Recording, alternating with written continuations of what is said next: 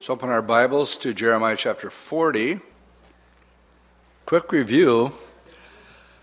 Jeremiah has called from the womb, early age, been ministering for 30 years, the same message. He has not compromised.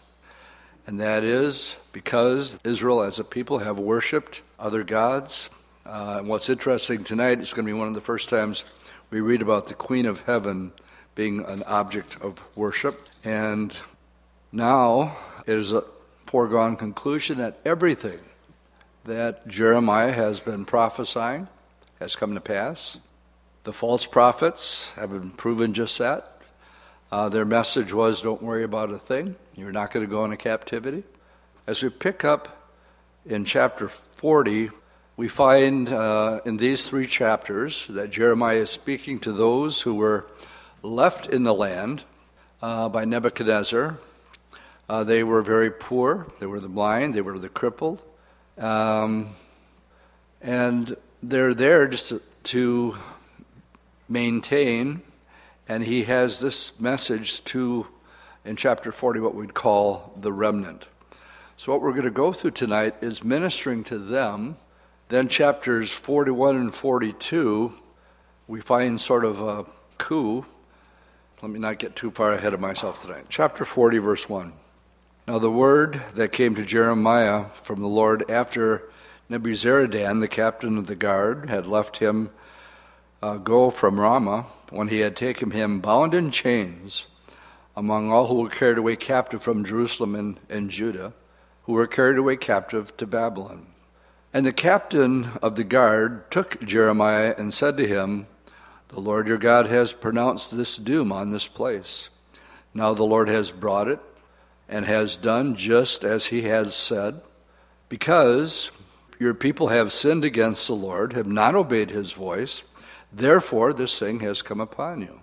And now look, I free you this day from the chains that were on your hand, and if it seems good to you to come with me to Babylon, then come, and I'll look after you. But if it seems wrong for you to come with me to Babylon, then stay here.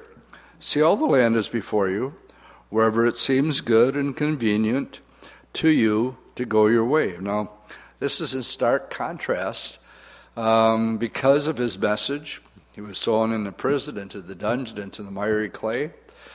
And now that the judgment has come, the one speaking on behalf of Nebuchadnezzar, this Nebuzaradan, is pretty much, in these first 12 verses, is telling Jeremiah, you're a free man.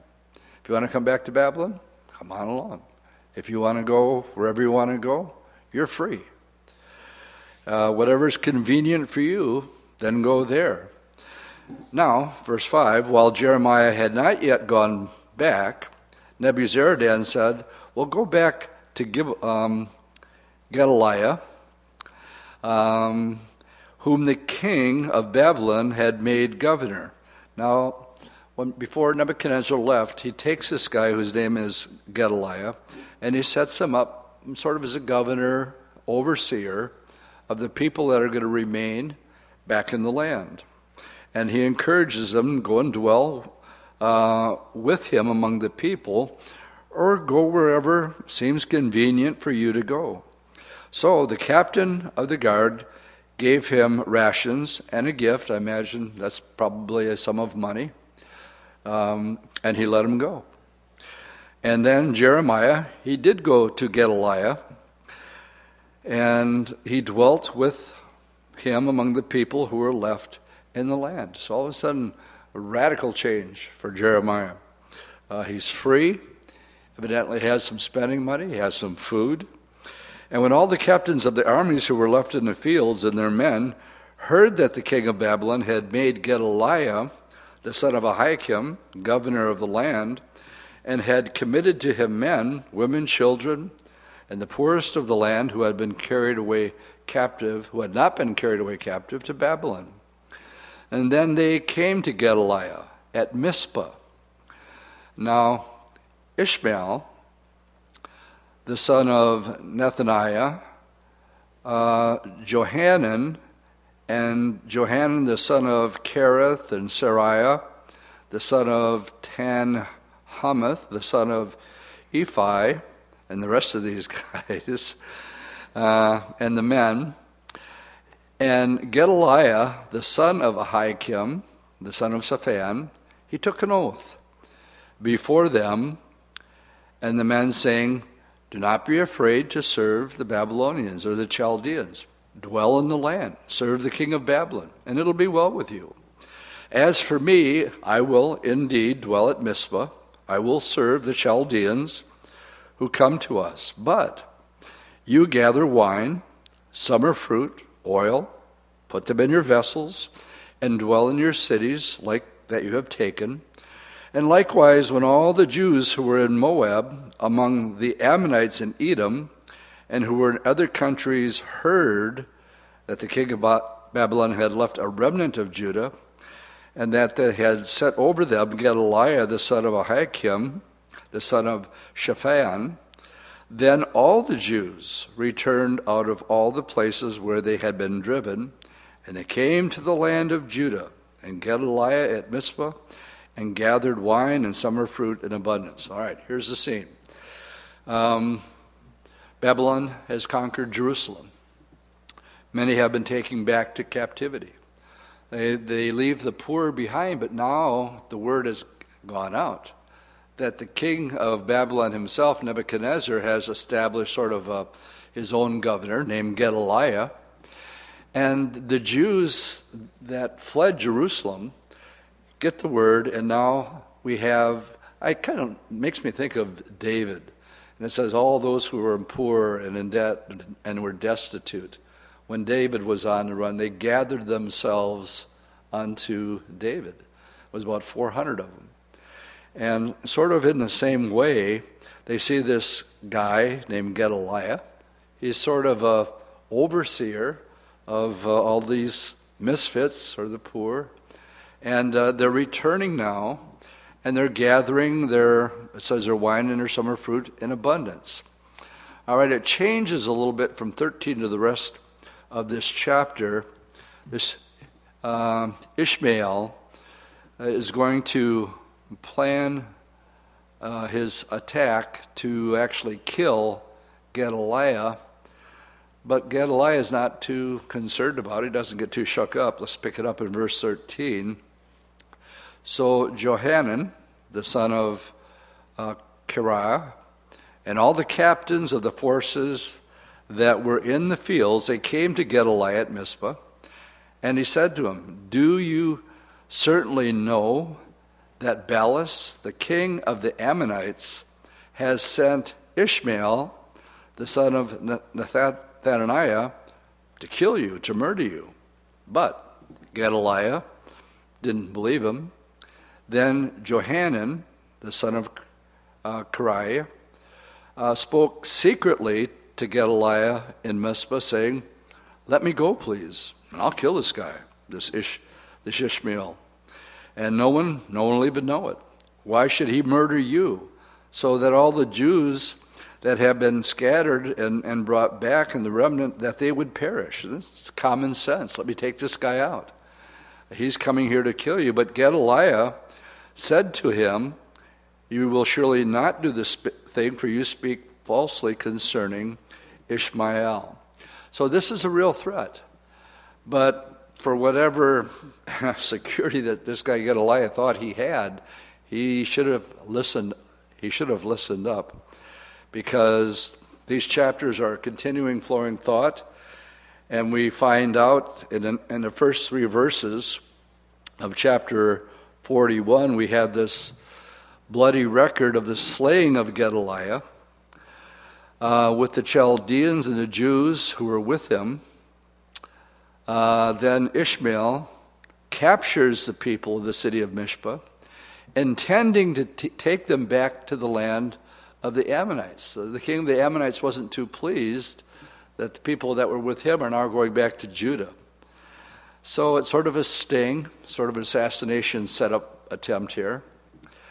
They eventually are going to overtaken by Johanan.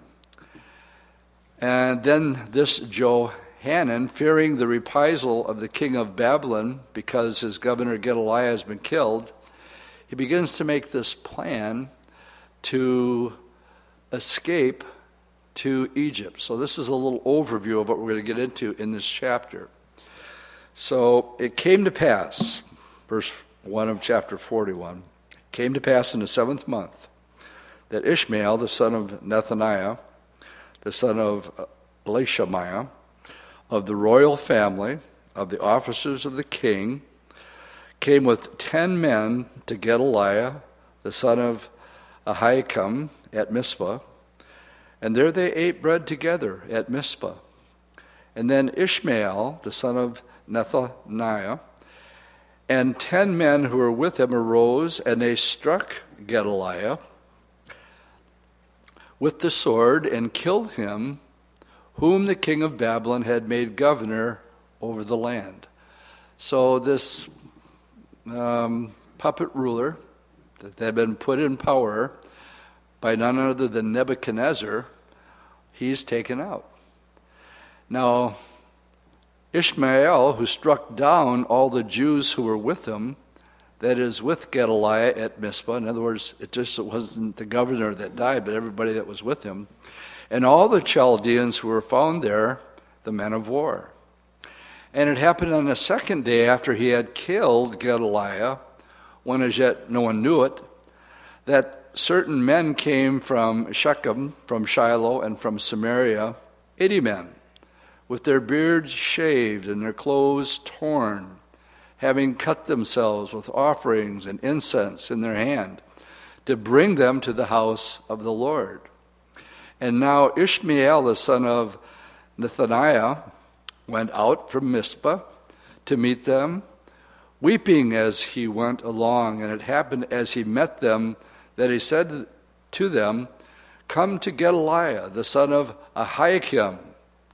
And so it was when they came into the midst of the city that Ishmael killed them. So these guys are walking right into a trap.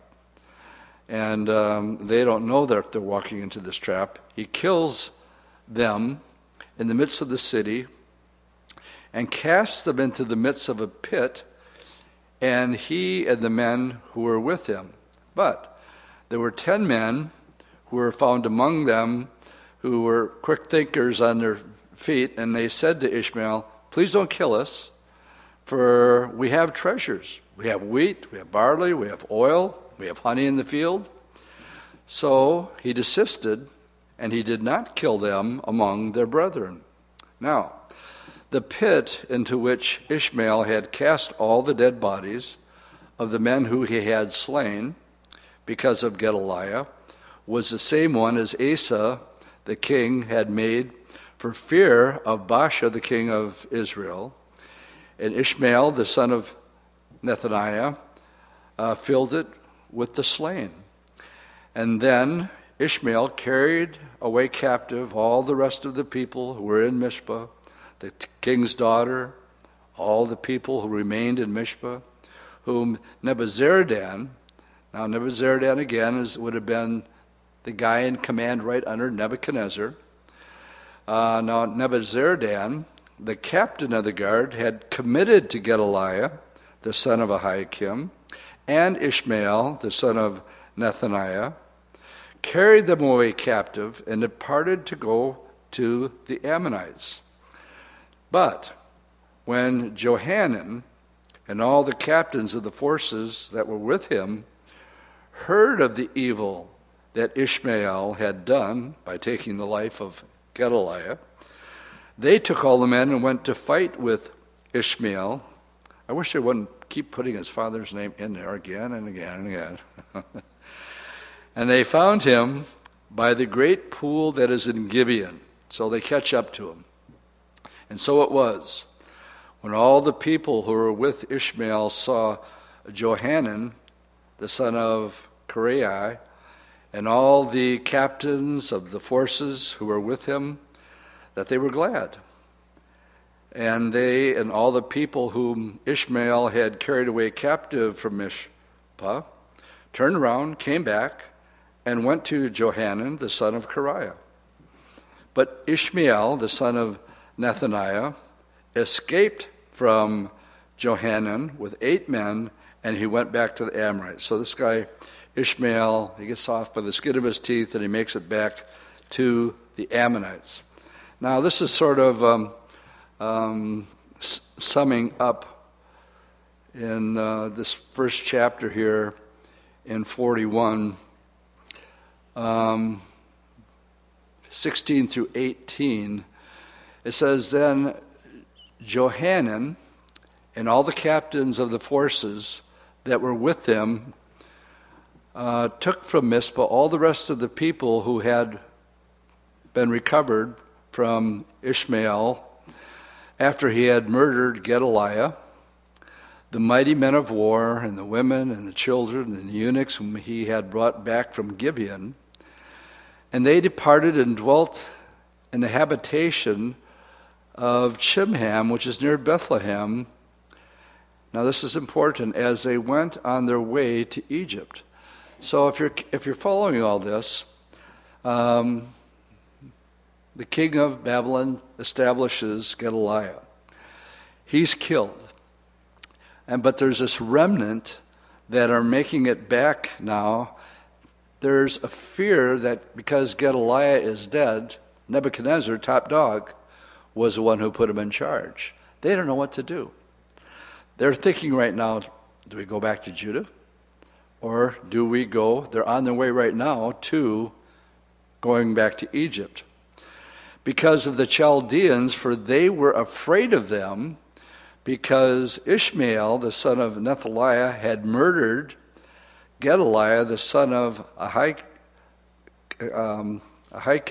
whom the king of Babylon had made governor over the land. All right, I just want to make sure you're tracking on this. They're torn. The king is dead, and they don't know what's going to happen. As we get into 42, they actually are going to come and ask Jeremiah what to do. So as we look at verses 1 through 6 of chapter 4,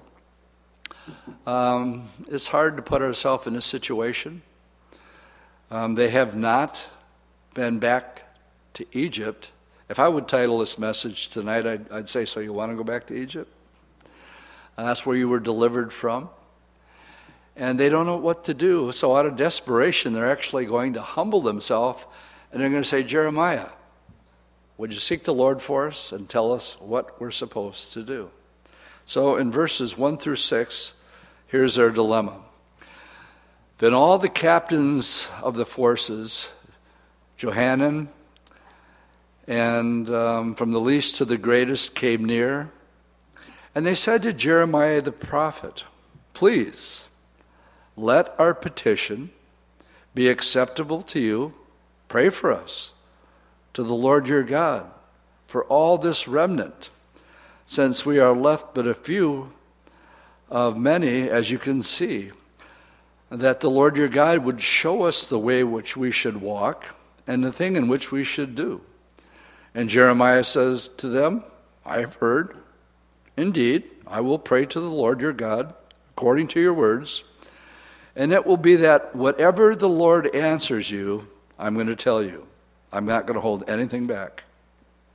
Then they said to Jeremiah, Let the Lord be true and faithful witness between us, if we do not do according to everything which the Lord your God sends us by you, whether it is pleasing or displeasing. In other words, whether we like it or whether we don't like it. If it's the word of the Lord, we're just going to do it. And we will obey the voice of the Lord your God, to whom we sent you, that it may be well with us when we obey the voice of the Lord our God. Now I want to get a little sidetracked here and apply a lot of this to just the church at large today. When they come to Jeremiah, they're asking just whatever. Whatever God says, that's what we're going to do. We promise. And McGee, I was looking at him today and his thoughts on this. And he equates this to his time. Now, Jay Vernon's been with the Lord for a good 20 years now, at least. And his comments are pertinent and relevant to the times that we live today. And I like what he has to say, so I printed it out. And he says, any person who is attempting to speak for God, and he says no matter whether he's in the pulpit, whether he's on the radio, or he has some soapbox. In other words, he has an audience where he has influence. And there are many parachurch ministries, whether they be in the radio, whether they be in the apologetic ministry, who are out there and they're speaking on their beliefs. And whenever you put yourself in that position, you're taking on a lot of responsibility. I take this very seriously because I believe that a Bible study can change a person's life forever. Things that are said behind this pulpit, and because I'm reading from this book, those of you who fear the Lord and love the Lord, you really just want to know what the Lord has to say and not what Dwight has to say. Good place for an amen? Who cares about what I have to say or think? Be a Berean, check it out yourself. But I like the insight that he had even 20 years ago before Jay Vernon went to be with the Lord.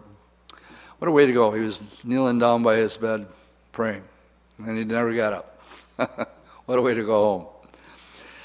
And he goes on to say, if you have that position, he says, all attempts to be clever and subtle, he should give forth the word of God with no attempt of being sophisticated or saying smooth words to please the people.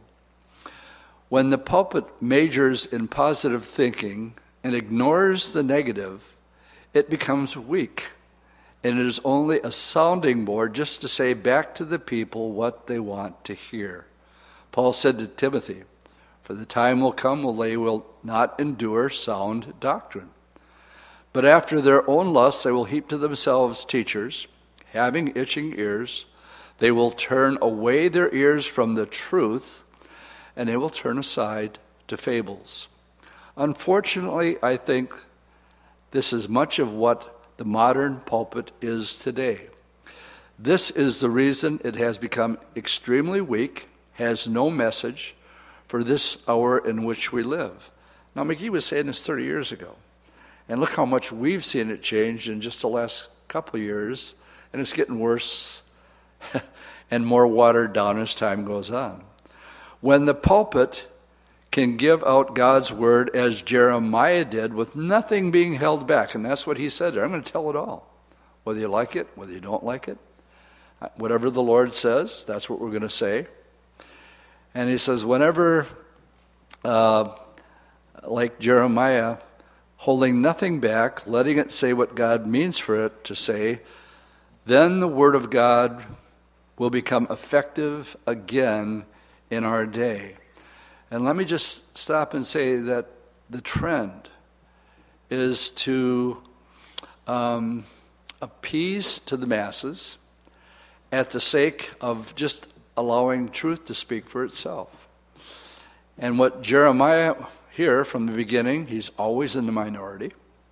None of the people want to hear what he has to say, except, isn't it interesting when people go through really difficult times and their back is against the wall, or they're down and the only place they can look is up.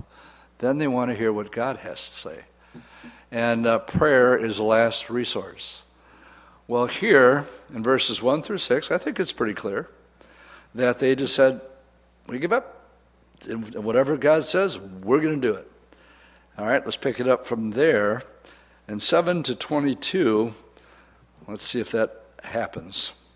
And it happened. So 10 days goes by that the word of the Lord finally came to Jeremiah.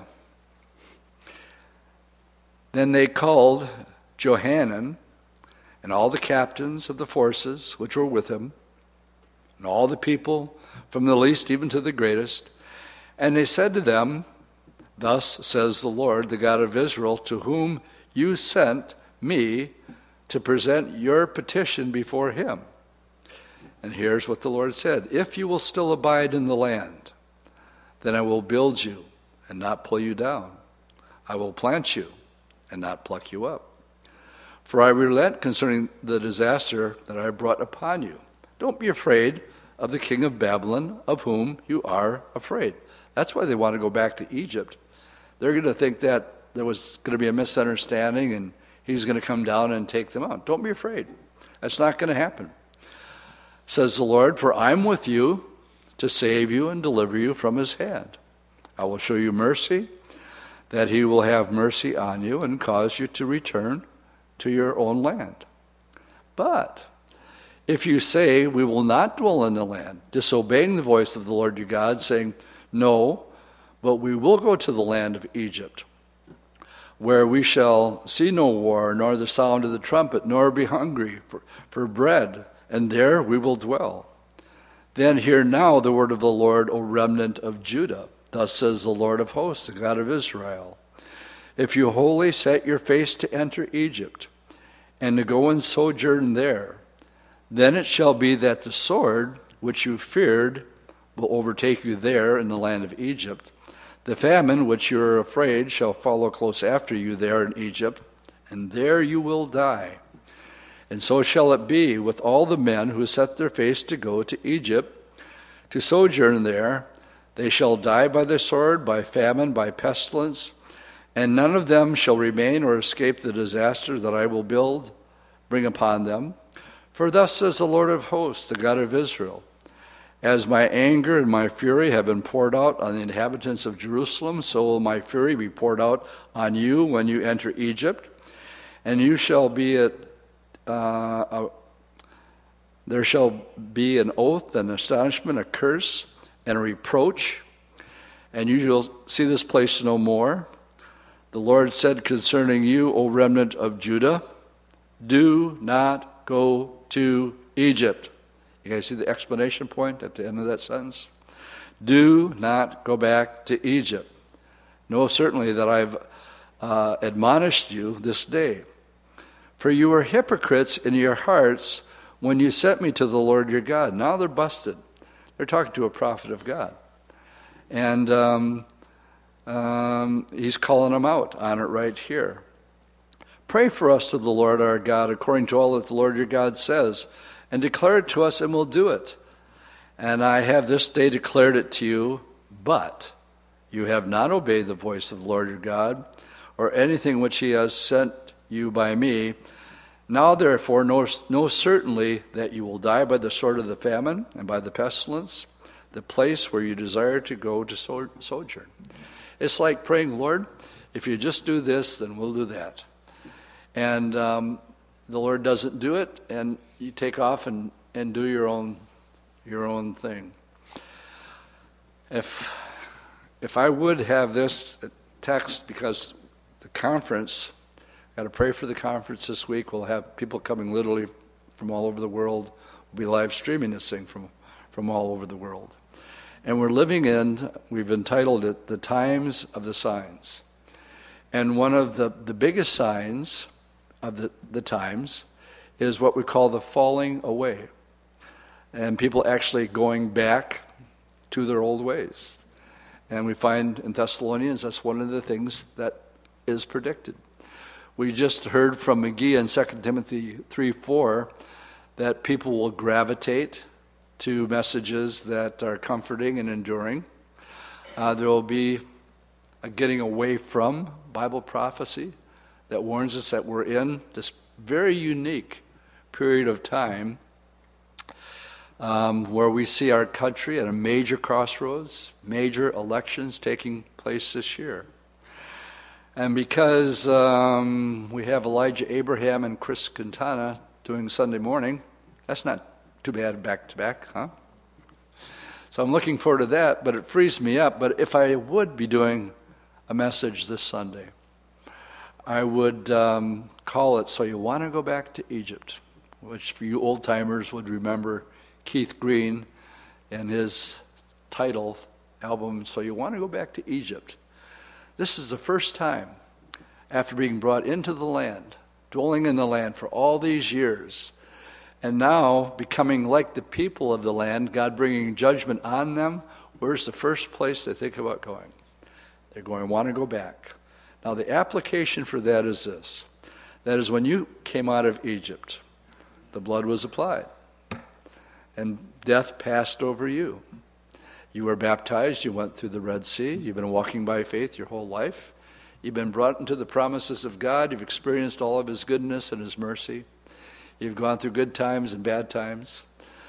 But the Lord's warning in these times is what he said in Matthew 24 when he said, remember Lot's wife, and don't look back and don't turn back, because there's nothing there but death. What did she do? She looked back. What happened to her? She died, just like the Lord said. You know, and the point is simply this. What's there to go back to? You tell me. What is there to go back to that we left behind?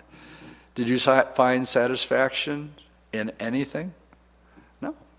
I mean, to this day, when they have, we were celebrating Labor Day, but whenever they have Memorial Day, they have the top 100 hits of the 60s. And almost without exception, every year when they get to number one, what song is it? It's by the Stones. I can't get no satisfaction. And I've tried, and I've tried, and I've tried. I can't get it because it's not there. They wanted to go back to Egypt. Why? So they wouldn't have to fear being hungry again. And the Lord said, if you think you're going to be satisfied going back to Egypt, the very thing you fear is going to come upon you. So, I'm a little jealous. I don't get to do my Sunday morning message, so I'm taking it out a little bit tonight, so you get a little bit of what I would have been saying on Sunday morning, and that would have been the application. There's nothing there. There's nothing to go back to. We're told, Paul said, forgetting those things that are behind, I press forward to that calling, to that high mark that's in Christ Jesus. And that's the only hope. Was it easy? No. Two guys that the Lord is going to brag on here tonight. The last one is 45. It's a special message to Baruch. He was a good buddy of Jeremiah's. But here in verses 40, 41, and 42, we have them being forced to come to Jeremiah and say, we'll do whatever the Lord wants. But he knows that it's a hypocritical prayer request. Now, as we pick it up in 43 and 44, we've now come to the sixth and the last section of prophecy of the book of Jeremiah. This contains prophecies during Jeremiah's last days in Egypt, and it extends from chapter 43 to 51. Well, I just gave it away, didn't I? Where did they go back to? Egypt. And they forced Jeremiah and his buddy Baruch to go along with them. So now, the ministry to the remnant in Egypt. So picking it up, let's read the first 3 verses here. Now, when Jeremiah had stopped speaking to all the people, the words of the Lord their God, from which the Lord their God had sent them all the words, that Azariah and all the proud men, these other men that are mentioned, saying to Jeremiah, you speak falsely. The Lord your God has not sent you to say, do not go to Egypt to sojourn there.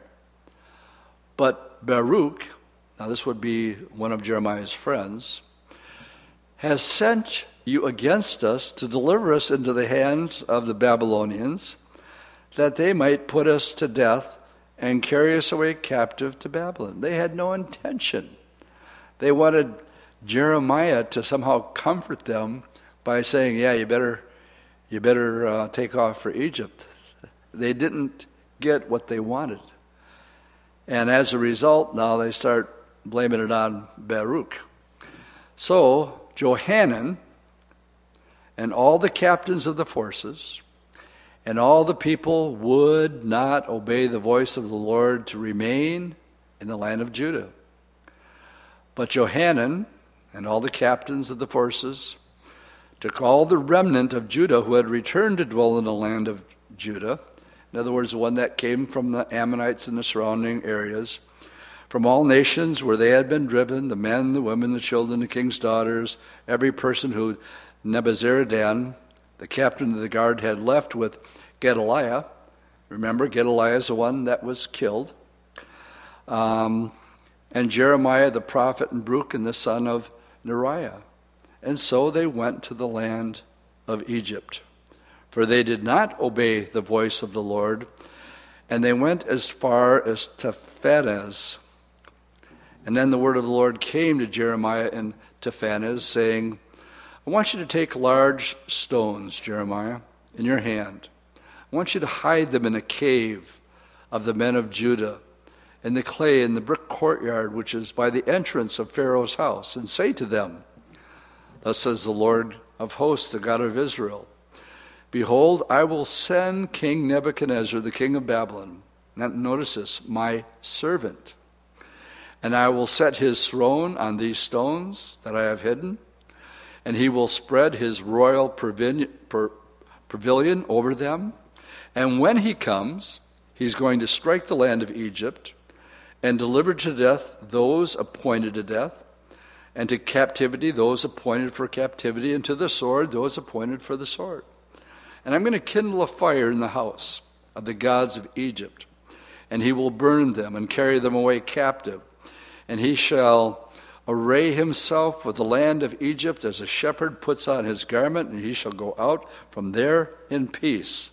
But he shall also break the sacred pillars of Bet Shemesh that are in the land of Egypt, and the house of the gods of the Egyptians he will burn with fire.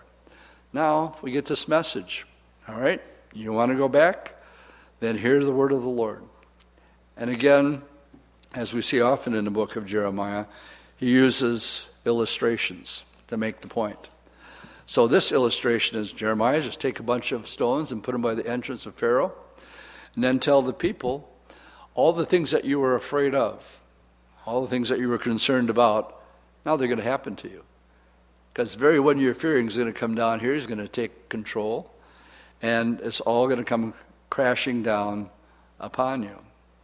Now, the remnant that are in this is a continuing 43 and 44 should flow together. There's no real chapter break here. Chapter 44 records the absolute refusal of the remnant in Egypt to obey God. And again, God patiently explains that he's the one responsible for the invasion and the desolation of Judah. And again, they're simply wanting to do their own thing when the Lord has already said no. Judgment is imminent, it is needed, and it's going to happen. And I'm the one who's bringing this on, and it's not going to be stopped. So let's pick up 44, and I'm going to read some of it, but I'm going to really sum it up in verses 16 and 17. Let's just get a good start here, because it's a continuing thought. They're in this rebellion mode. The word that came to Jeremiah concerning all the Jews who dwell in the land of Egypt, who dwell at Migdol, and the country of Pathros, saying, Thus says the Lord of hosts, the God of Israel, You have seen all the calamity that I have brought on Jerusalem and on all the cities of Judah, and behold, this day they are a desolation. No one dwells in them. It was because of their wickedness, which they have committed to provoke me to anger, and that they went to burn incense and to serve other gods, whom they did not know, nor their fathers. However, I have sent to you all my servants the prophets, rising early and sending them, saying, Oh, do not do this abomination, this thing that I hate.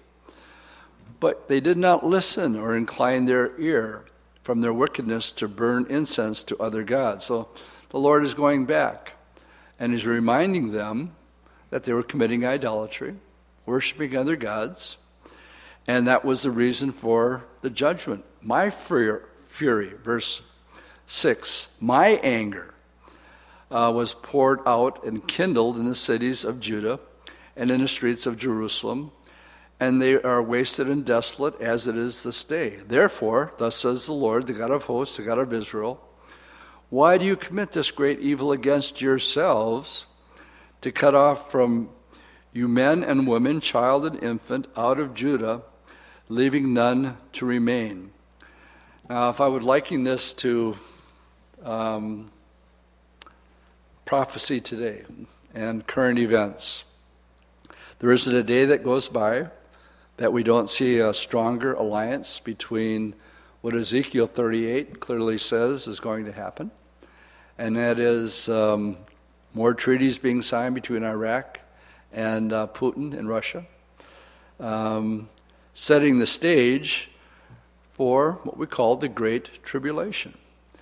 Now, who likes to hear Bible studies about this verse in chapter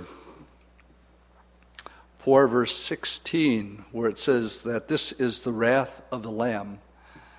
And when Jesus opens the first seal in Revelation 6, we have a picture of the Antichrist. And it says he went out to conquer and to make war. And we have the beginning of this 7-year period of time that Jesus said, there's never been anything like it before. There'll never be anything like it again. And nothing's going to stop it from happening. It's past tense as far as the Lord is concerned. It's going to happen. Now, you can put your head in your sand if you want to. And you can say, I don't believe that. I believe God wants his very best for me, to be happy and healthy and prosperous. That's pretty popular. Wouldn't you agree? Problem is, it's just not true. But here's the thing. At the same time where we see people wanting those comfort zone feelings, there's also people that are really dissatisfied with their contentment with trying to find it in this world.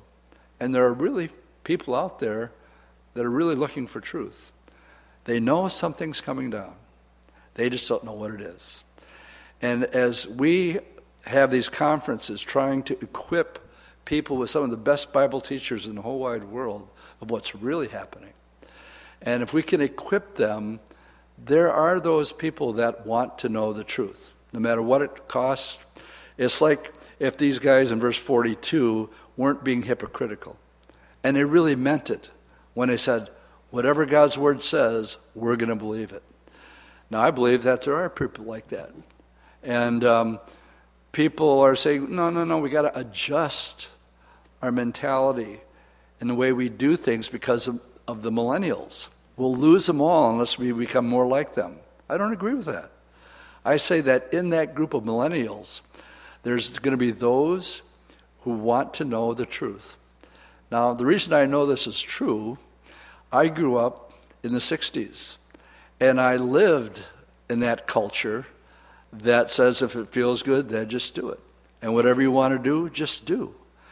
And you can try it, but again, you won't find the satisfaction that was there. And the Lord, did use the Calvary Chapel movement in a small way. We're just a small slice of the piece of the pie that the Lord did in saving a whole generation.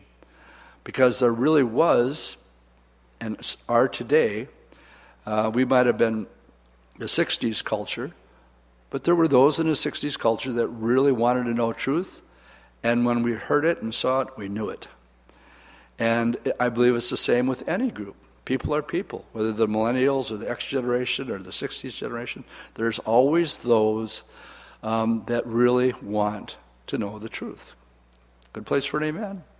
And when they hear it and they see it, they'll know it. And they will say, I don't want any label being called the millennium. If it's true, it's true. Like Chuck always says, if it's new, it's not true. And if it's true, it's not new. Jesus Christ is the same yesterday, today, and forever. I am the Lord, I change not. And that brings about stability of heart, mind, soul, and it brings more than anything else satisfaction. He says, come unto me, all you that labor and are thirsty, and I'll satisfy you, because I'm the bread of life. If you're thirsty, come and drink of me, and out of the innermost parts of your being will be rivers of flowing water that'll just gush out. And you'll actually be able to overflow into other people's lives who are hungry and are looking for truth. But you got to be plugged into the source. That's a good place for an amen. Jesus said, apart from me, you can do nothing. Zip, nada, nothing. But with me, you can do all things. So Jesus said, make sure, John 15, just abide in me. Continue just doing your day-by-day thing. And as you're walking with the Lord and talking to the Lord, He's going to run you into those people that are looking for the truth. And I can't help but think of the Ethiopian, going all the way to Jerusalem. What did you do there? He wanted to worship God. Still looking, coming back. Well, God created the divine appointment to have Philip come up. Hey, you understand what you're reading? I don't have a clue, unless somebody teaches me. Oh, he just happened to be reading Isaiah 53. And Philip just happened to pick up, he goes, well, let me tell you about Isaiah 53. That's all about Jesus, you see. He was like a lamb taken to the slaughter, yet he didn't open his mouth. And the guy gets saved, gets baptized. And he goes back as the second most powerful man in Ethiopia. Don't you think he witnessed about his baptism the rest of his life? Absolutely. So I don't buy into, we got to adjust to the culture. McGee is nailing it right on the head. Truth is truth. And if you just stand up and proclaim it and don't water it down, it'll speak for itself. All right, where do we leave off? In chapter what? We're in 44. We got through the first 6 verses here. Verse 7 says, now, he's saying, why do you commit this great evil? And you provoked me to wrath. That's where I got sidetracked, because I took off from there. And what lies ahead is what Jesus called the beginning of sorrows. So we're entering into a period of time where the Lord said the days will wax worse and worse. Can you handle that? If that's what the Lord says, I can handle that. And but the good news is that He has His plans and purpose worked out for His bride. He's not going to take His bride on a honeymoon through the Great Tribulation. Not a very nice place for a honeymoon at all. He's got other plans. And He says, therefore, comfort one another, right, with these words. And let's pick it up, verse 9. Have you forgotten the wickedness of your fathers, the wickedness of the kings of Judah, the wickedness of their wives, their own wickedness, the wickedness of their wives, which they committed in the land of Judah and the streets of Jerusalem? They have not been humbled to this day, nor have they feared. They have not walked in my law or in my statutes that I set before you and your fathers. Therefore, thus says the Lord of hosts, the God of Israel, I will set my face against you for catastrophe and for cutting off all Judah. I will take the remnant of Judah, who have set their face to go into the land of Egypt to sojourn there, and they shall all be consumed and fall in the land of Egypt. They shall be consumed by the sword and the famine. They will die, from the least to the greatest, the sword and the famine. They shall be an oath and an astonishment, and a curse and a reproach explanation point. For I will punish those who dwell in the land of Egypt, as I have punished Jerusalem by the sword, by famine, and by pestilence, so that none of the remnant of Judah who have gone into the land of Egypt to sojourn there will escape or survive, lest they return to the land of Judah to which they desire to return and dwell. For none shall return except those who escape. Then all the men who knew that their wives had burned incense to other gods, with all the women who stood by a great multitude and all the people who dwelt in the land in Egypt, answered Jeremiah. Now, I like this. He says, as for the word which you have spoken to us in the name of the Lord, we will not listen to you. And they just put it right out. But we will certainly do whatever has come out of our own mouth. In other words, we're going to do our own thing. It would be a way we would say it today. To burn incense, notice, to the Queen of Heaven.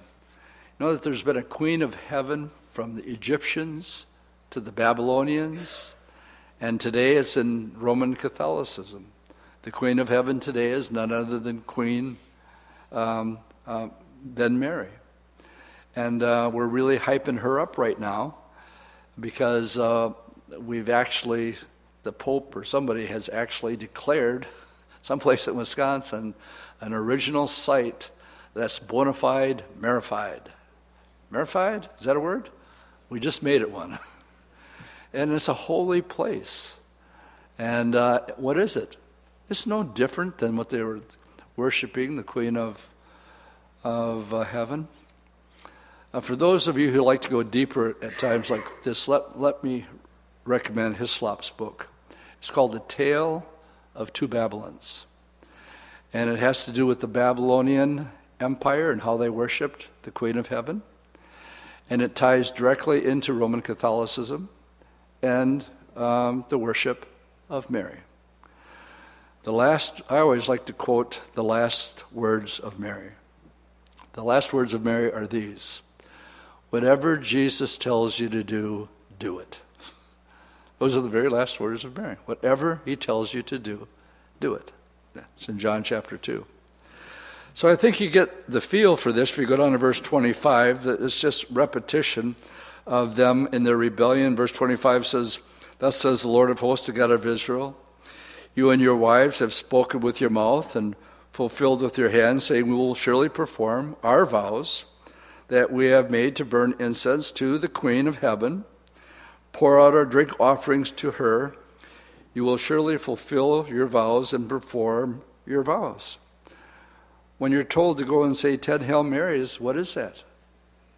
That's Mary worship. And it's a part of Roman Catholicism. That's worshiping the Queen of Heaven only in our times. Now the Lord sums it up. Let's go to verse 20. He says, behold, I watched over them for adversary and not for good. And all the men of Judah who were in the land of Egypt shall be consumed by the sword and famine until there's an end to them. Yet a small number who escape the sword shall return from the land of Egypt to the land of Judah. And all the remnant of Judah who have gone to the land of Egypt to sojourn there shall know whose words will stand, mine or theirs. There's a whole Bible study right there. If your philosophy, if your belief, whatever it is, if it's contrary to what Jesus called the narrow way, and few be there find it, if you have any other way that you believe in, it's going to come down to exactly what the Lord says right there. It's going to be mine, word is going to be true, or your word is going to be true. And then he says to them, I will punish you in the place that you may know my words will surely stand against you for adversity. And thus says the Lord, behold, I will give Pharaoh, the king of Egypt, into the hand of his enemies and into the hands of those who seek his life, as I gave Zedekiah, the king of Judah, into the hand of Nebuchadnezzar, king of Babylon, his enemy who sought his life. These chapters 40, 41, 42, 43, and 44 can all be summed up with this: there's nothing left now but judgment. They said they wanted to hear the word of the Lord, but not really. They wanted to hear what they wanted to hear. And when it came to not accepting the word of the Lord, they come right out and say so. We're going to do what we want to do. And we're not going to listen to you. Verse 16, we will not listen to you. Now, just to prove that I can get through 5 chapters, I personally tackled 45 because it's 5 verses long. And I wanted to be able to say that I cracked out 5 verses at least once on a Wednesday evening. Complete change of thought. And what we have here is not in a chronological order. You see, this Baruch was a friend who acted as a sort of an assistant to Jeremiah.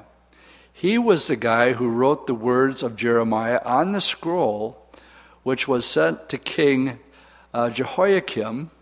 Remember the guy who cut up the scroll and threw it into the fire? Well, this was the guy Jeremiah was in prison. Well, this is the guy that was his friend that delivered the letter.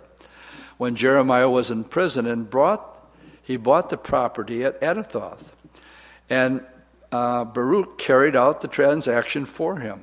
He had the papers signed, carried them through with all the necessary work for the purchase of the land. That was back in chapter 32. And finally, Baruch was taken down into Egypt with Jeremiah, according to chapter 43, verse 6. The prophecy here to Baruch, which we have here in chapter 45, was actually given during the time of King Jehoiakim. So now we're going backwards. This is the reason we said at the beginning of the book that although there's a certain semblance of chronological order in the book of Jeremiah, it is not arranged in that sort of a pattern. Although the prophecy was given back during the reign of Jehoiakim, the prophecy was given to Baruch while he was still a young man. God told him that he could expect to arrive. Say that. God told him that he couldn't expect to arrive at some high goal for himself at this tragic time in the history of the nation. And here's where, as we begin to close tonight, I want you guys to connect the dots. That we are living in a time where the Lord is just looking for us to stay the course, be faithful. And even though, like in Jeremiah's time, things weren't pleasant. Things were not easy, and they were hard, and they were just two of them, and they were in a minority. He would live through very troubled times, but he would come through it with his life because God would preserve him. And now Jeremiah and Baruch, his friend and associate, now they're old men in Egypt. They have seen how God did preserve them through the troubled times in which they live. You know, poor Jeremiah, unpopular prophet. They called him the weeping prophet. Unpopular message. But when all is said and done, you know what? He was faithful. And he proclaimed exactly what God wanted him to say. And he says, you guys want me to pray for you, huh? Okay. But I'm only going to tell you what the Lord tells me. I'm not going to add anything to it, and I'm not going to take anything away from it. And you know what?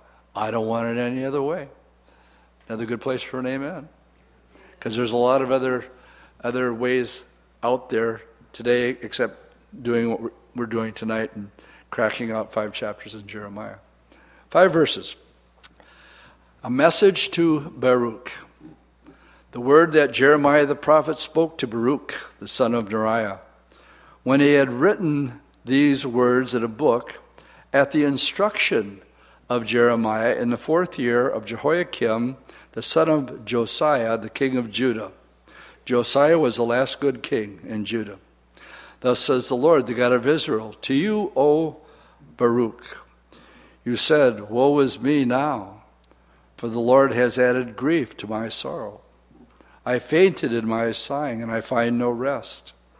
Thus you will say to him, thus says the Lord, behold, what I have built, I will break down. What I have planted, I will pluck up. That is the whole land.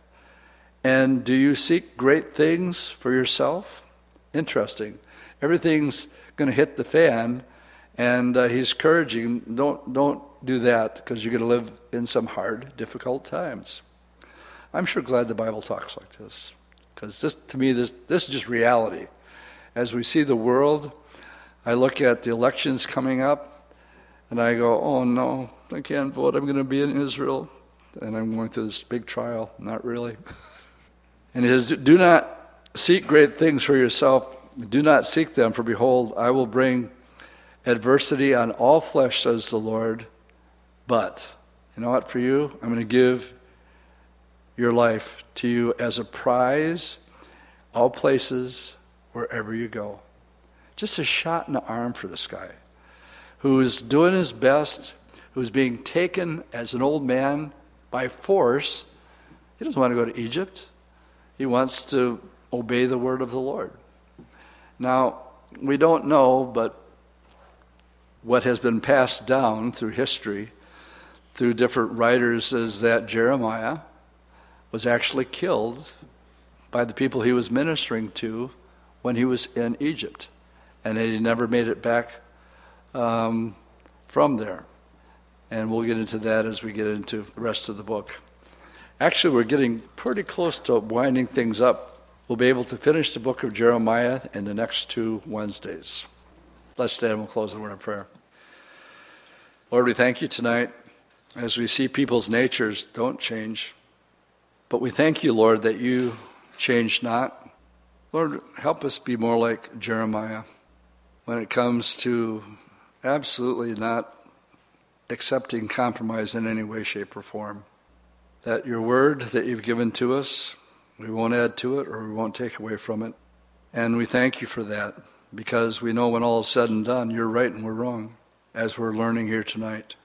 So Lord, I pray for those here and pray for those watching live stream, that just as you saw the need to encourage this man, Baruch, who was living in a generation where it just seemed to be getting worse every single day, but you left him with this promise that you're going to give him life and a prize. It reminds me of the promises you made to the churches in Revelation, that if they would overcome, that you've prepared special gifts and promises to them. So Lord, we ask this evening as we go our way that we would just stay the course, that we would be men and women who believe that the book we hold in our lap is inerrant, that you've spoken about things yet future to come. And when all is said and done, just as Jeremiah said, Jerusalem would fall. And he preached it for 30 years. So we can have confidence, Lord, that you will be true to your word. In Jesus' name I pray. Amen.